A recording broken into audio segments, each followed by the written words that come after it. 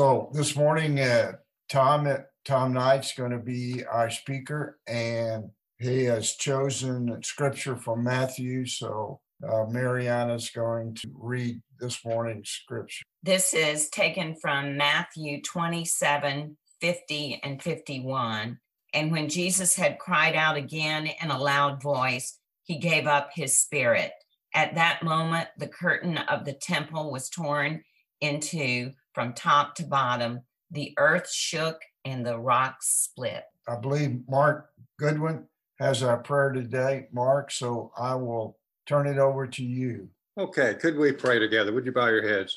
Father, thank you for this beautiful, beautiful day. And thank you that we can gather as family to be reminded of the grace that we have from you and the mercy, the many, many gifts that you give us. And we say thank you for that. And as we gather, we are reminded of those in our class that are not doing so well, who are struggling physically.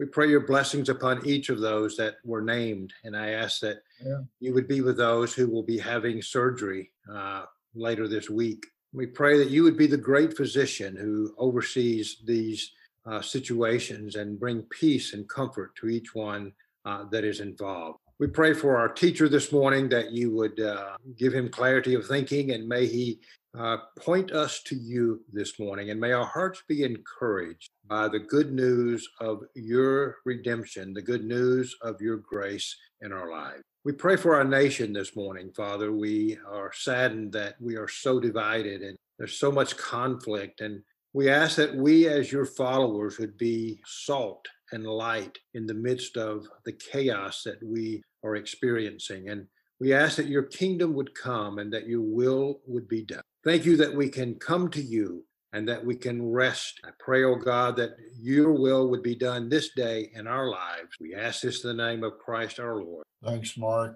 Okay, Tom, you have the floor. All right.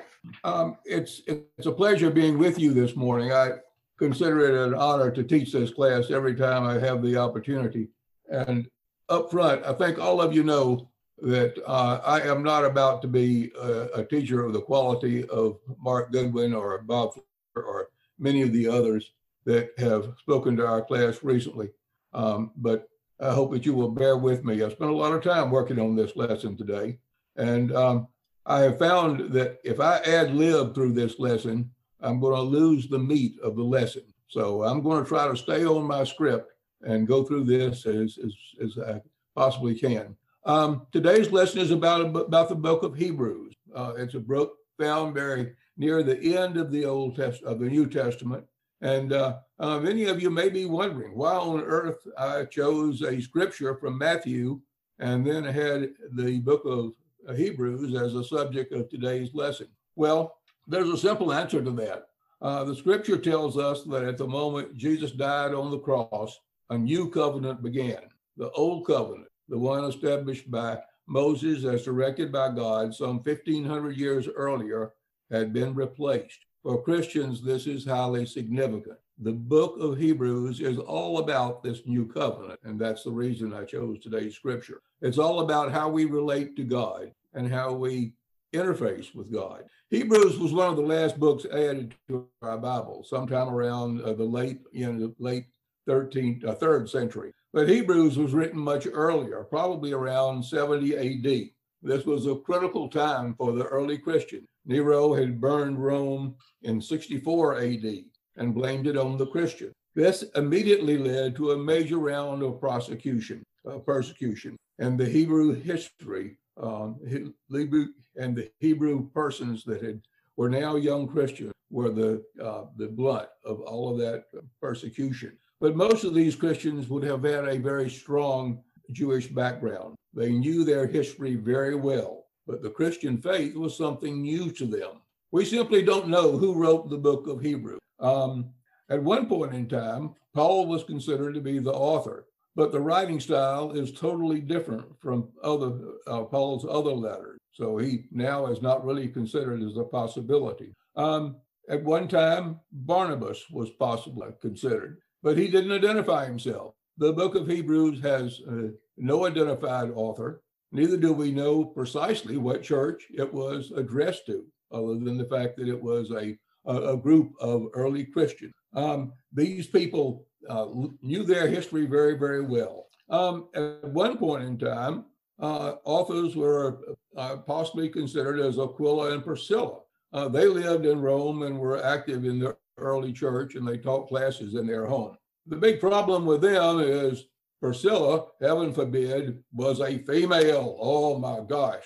And at that point in time, females were not considered to have any kind of literary ability to know how to write and prepare this book. So take that for what it's worth. Today, we would be glad to have Aquila and Priscilla as having been the author of the book of Hebrews. One thing we do know for sure, the book was copied and it was widely circulated among the early Christian churches in the 2nd and 3rd century. Its theology is totally in keeping with the Christian beliefs. And for me, it provides a very important linkage between the Old and the New Testament. Hebrews was obviously written to a congregation of early Christians that were beginning to shy away from their Christian beliefs. They were drifting back to their Hebrew history. They were quite likely to begin to how the new church could possibly replace everything that their history and beliefs had been associated with. And they were being persecuted, my gosh.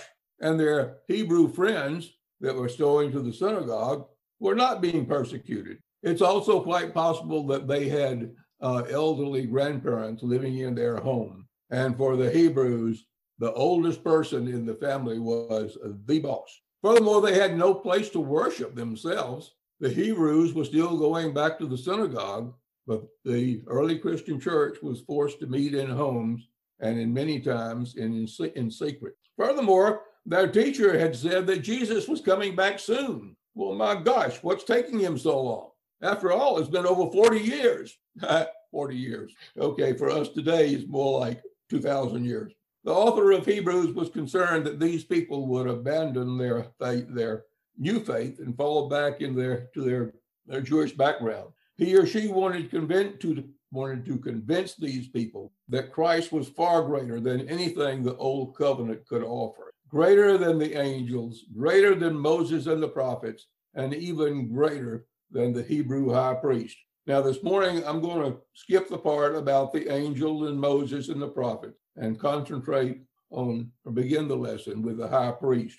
Under the old covenant, as established by Moses, as directed by God, the Levite priests were responsible for representing God to the people, representing the people to God. The priests were responsible for presenting the sacrifices and to God, praying for the people, and conducting the religious ceremony. From the Levites, one and only one high priest was selected. The writer of Hebrews had to prove that Christ was greater than even this very high priest. Talking about Christ, he says, this is one of those therefore messages that we're going to encounter several times in today's lesson. Therefore, since we have a great high priest who has ascended into heaven, Jesus, the Son of God, let us hold fast to the faith we profess. For we do not have a high priest who is unable to emphasize with our weakness, but we have one who was tempted in every way, just as we are, yet he did not sin. Now, the people in the early church remembered and recognized that their high priest, the Hebrew faith, was just an ordinary man like all the rest of us. He just happened to be dressed up in a real fancy garment and robe on the Day of Atonement. But he was subject to sin, just like all of us are. But Jesus came along, and he was no ordinary man. He was the Son of God. He was sinless. He offered up his life as a perfect sacrifice for our sin. Who could ask for anything more? But the writer of Hebrews doesn't stop there. He says that Jesus is of the order of Melchizedek. Now, who on earth is Melchizedek? Philosophers and historians have wondered about this for thousands of years. Melchizedek is mentioned only 3 places in our Bible. In the book of Hebrews, as we'll talk about this morning, in Genesis, and again in Psalms 110. In Genesis, Abraham, the father of the Hebrew nation, after he was called by God to enter the Holy Land, become the father of the Hebrew nation, he encounters Melchizedek on his journey into the land of Canaan. Melchizedek is described as a priest of God Most High. He's also identified as the king of Salem, which means the king of peace. Melchizedek praises God for leading Abraham to his successes along his journey. Abraham honors Melchizedek with a tithe. Now, keep in mind that this was several hundred years before God had directed Moses to establish an order of Levite priests. Melchizedek seems to have been around before the beginning of Hebrew history. He must have been around worshiping the holy God even before Abraham got his calling. In Psalms 110, David says that the coming Messiah, Jesus Christ, will be a priest forever in the order of Melchizedek.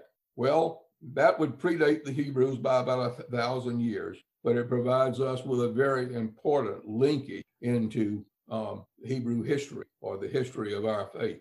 Melchizedek, in spite of the fact that we know nothing more about this character, must have had a very important meaning to the Hebrew people. The order of Hebrews says that Melchizedek is without genealogy, without a beginning or an end. He was there before the beginning of time. Sounds like a Christ figure to me. My Life Applications Bible, in its footnotes, suggests that the Melchizedek event in Genesis is so closely related to Christ that it sends us a message. For me, it's a stunning message. It's a stunning proof that Christ was around from the very beginning. As we have discussed earlier, under the Old Covenant, the Hebrew faith, the high priest presented a very special sacrifice to God on the Day of Atonement. This act of atonement was repeated every year because everyone, including the high priest, had sinned. But Jesus was sinless, and he offered his life as a perfect and complete sacrifice for everyone who accepts him as his Lord and Savior. No need for anything more.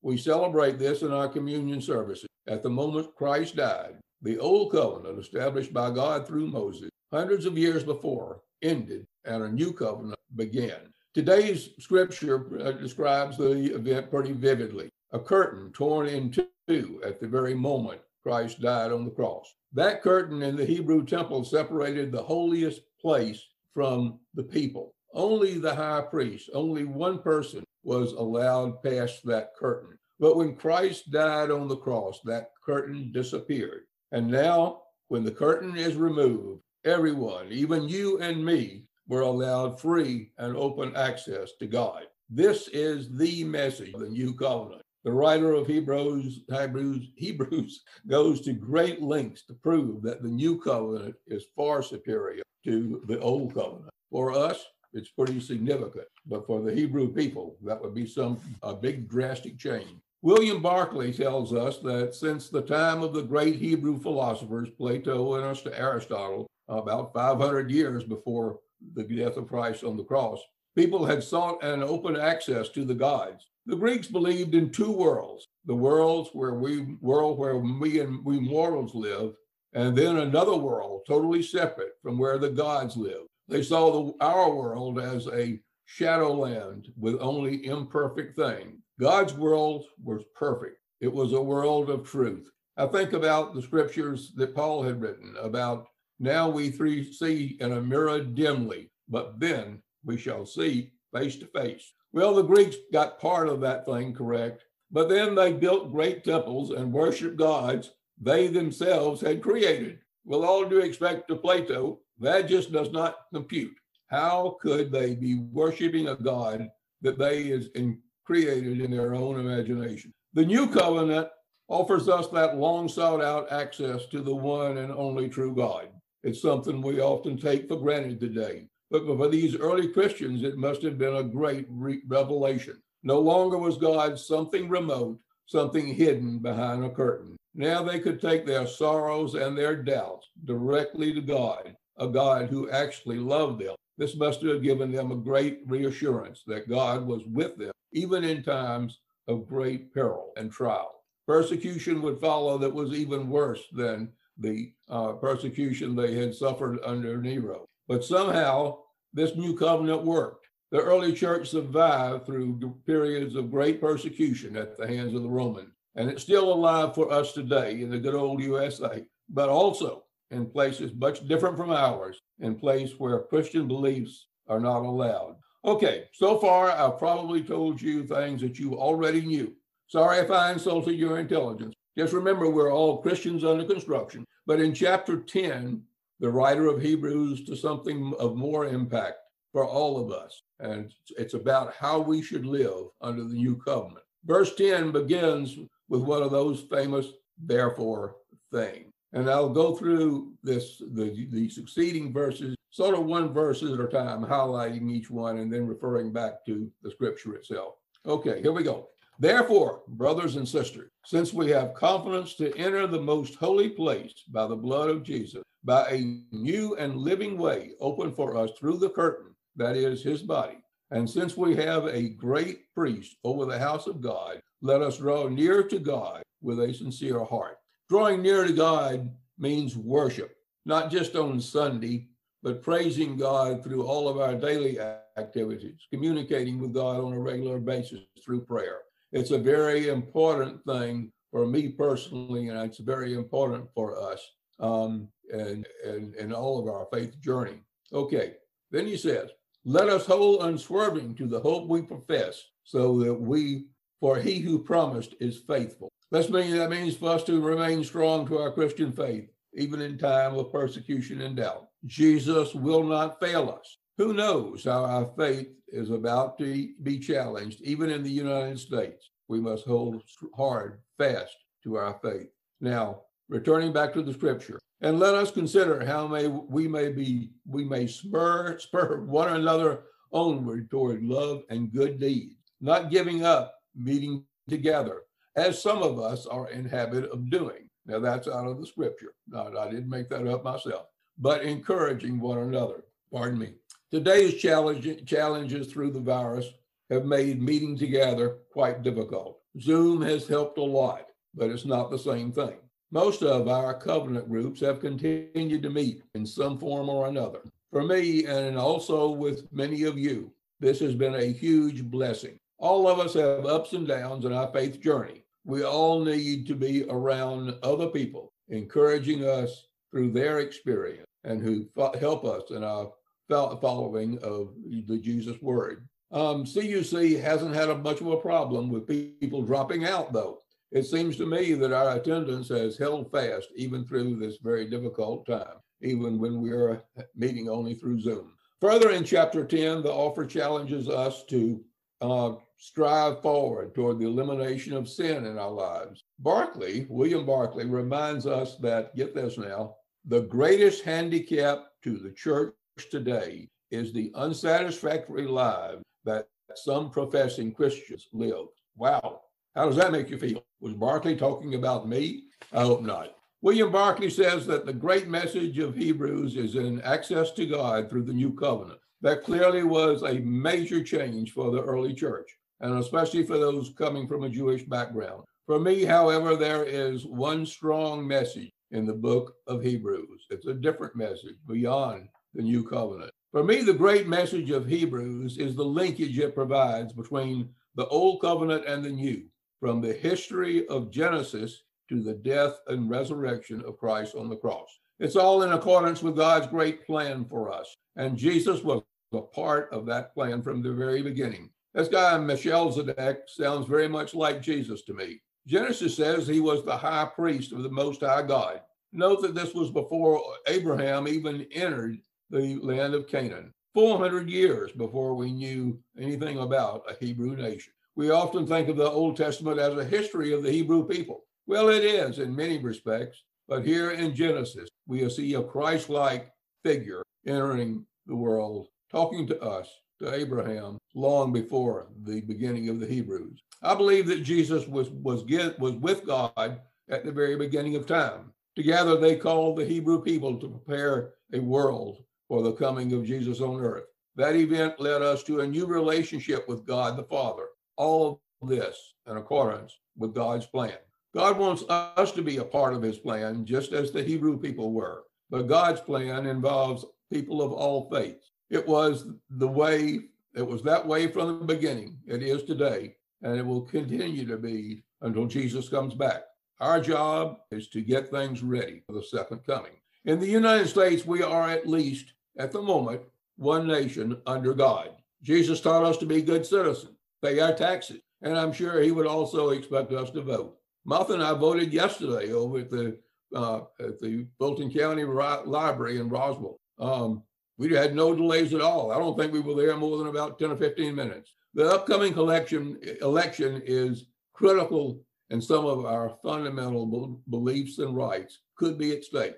Let us move forward with the assurance that our true leader is Jesus Christ himself. He's our King, not someone in Washington, D.C. We love him and praise him, no matter what the future holds. His plan for us began before the beginning of time. He will not fail. He never has, and he never will. We've covered only parts of the book of Hebrews this morning. I encourage you to study this fine book on your own. It's a very important message for us today, just as it was to the early Christian church. I want to close with one more quote from the book of Hebrews. This is the way it goes. Another therefore. Sounds sort of like Paul, but it's not. Therefore, since we are surrounded by such a great cloud of witnesses, let us throw off everything that hinders and the sin that so easily entangles. Let us run with perseverance the race marked out for us, fixing our eyes on Jesus, the pioneer and perfecter of our faith. For the joy set before him, he endured the cross, scorned its shame, and sat down at the right hand of the throne of God. Consider him who endured such opposition from sinners, so that you will not grow weary and lose heart. Amen. So be it. That's all. Thank you. Thanks, Tom. Appreciate it.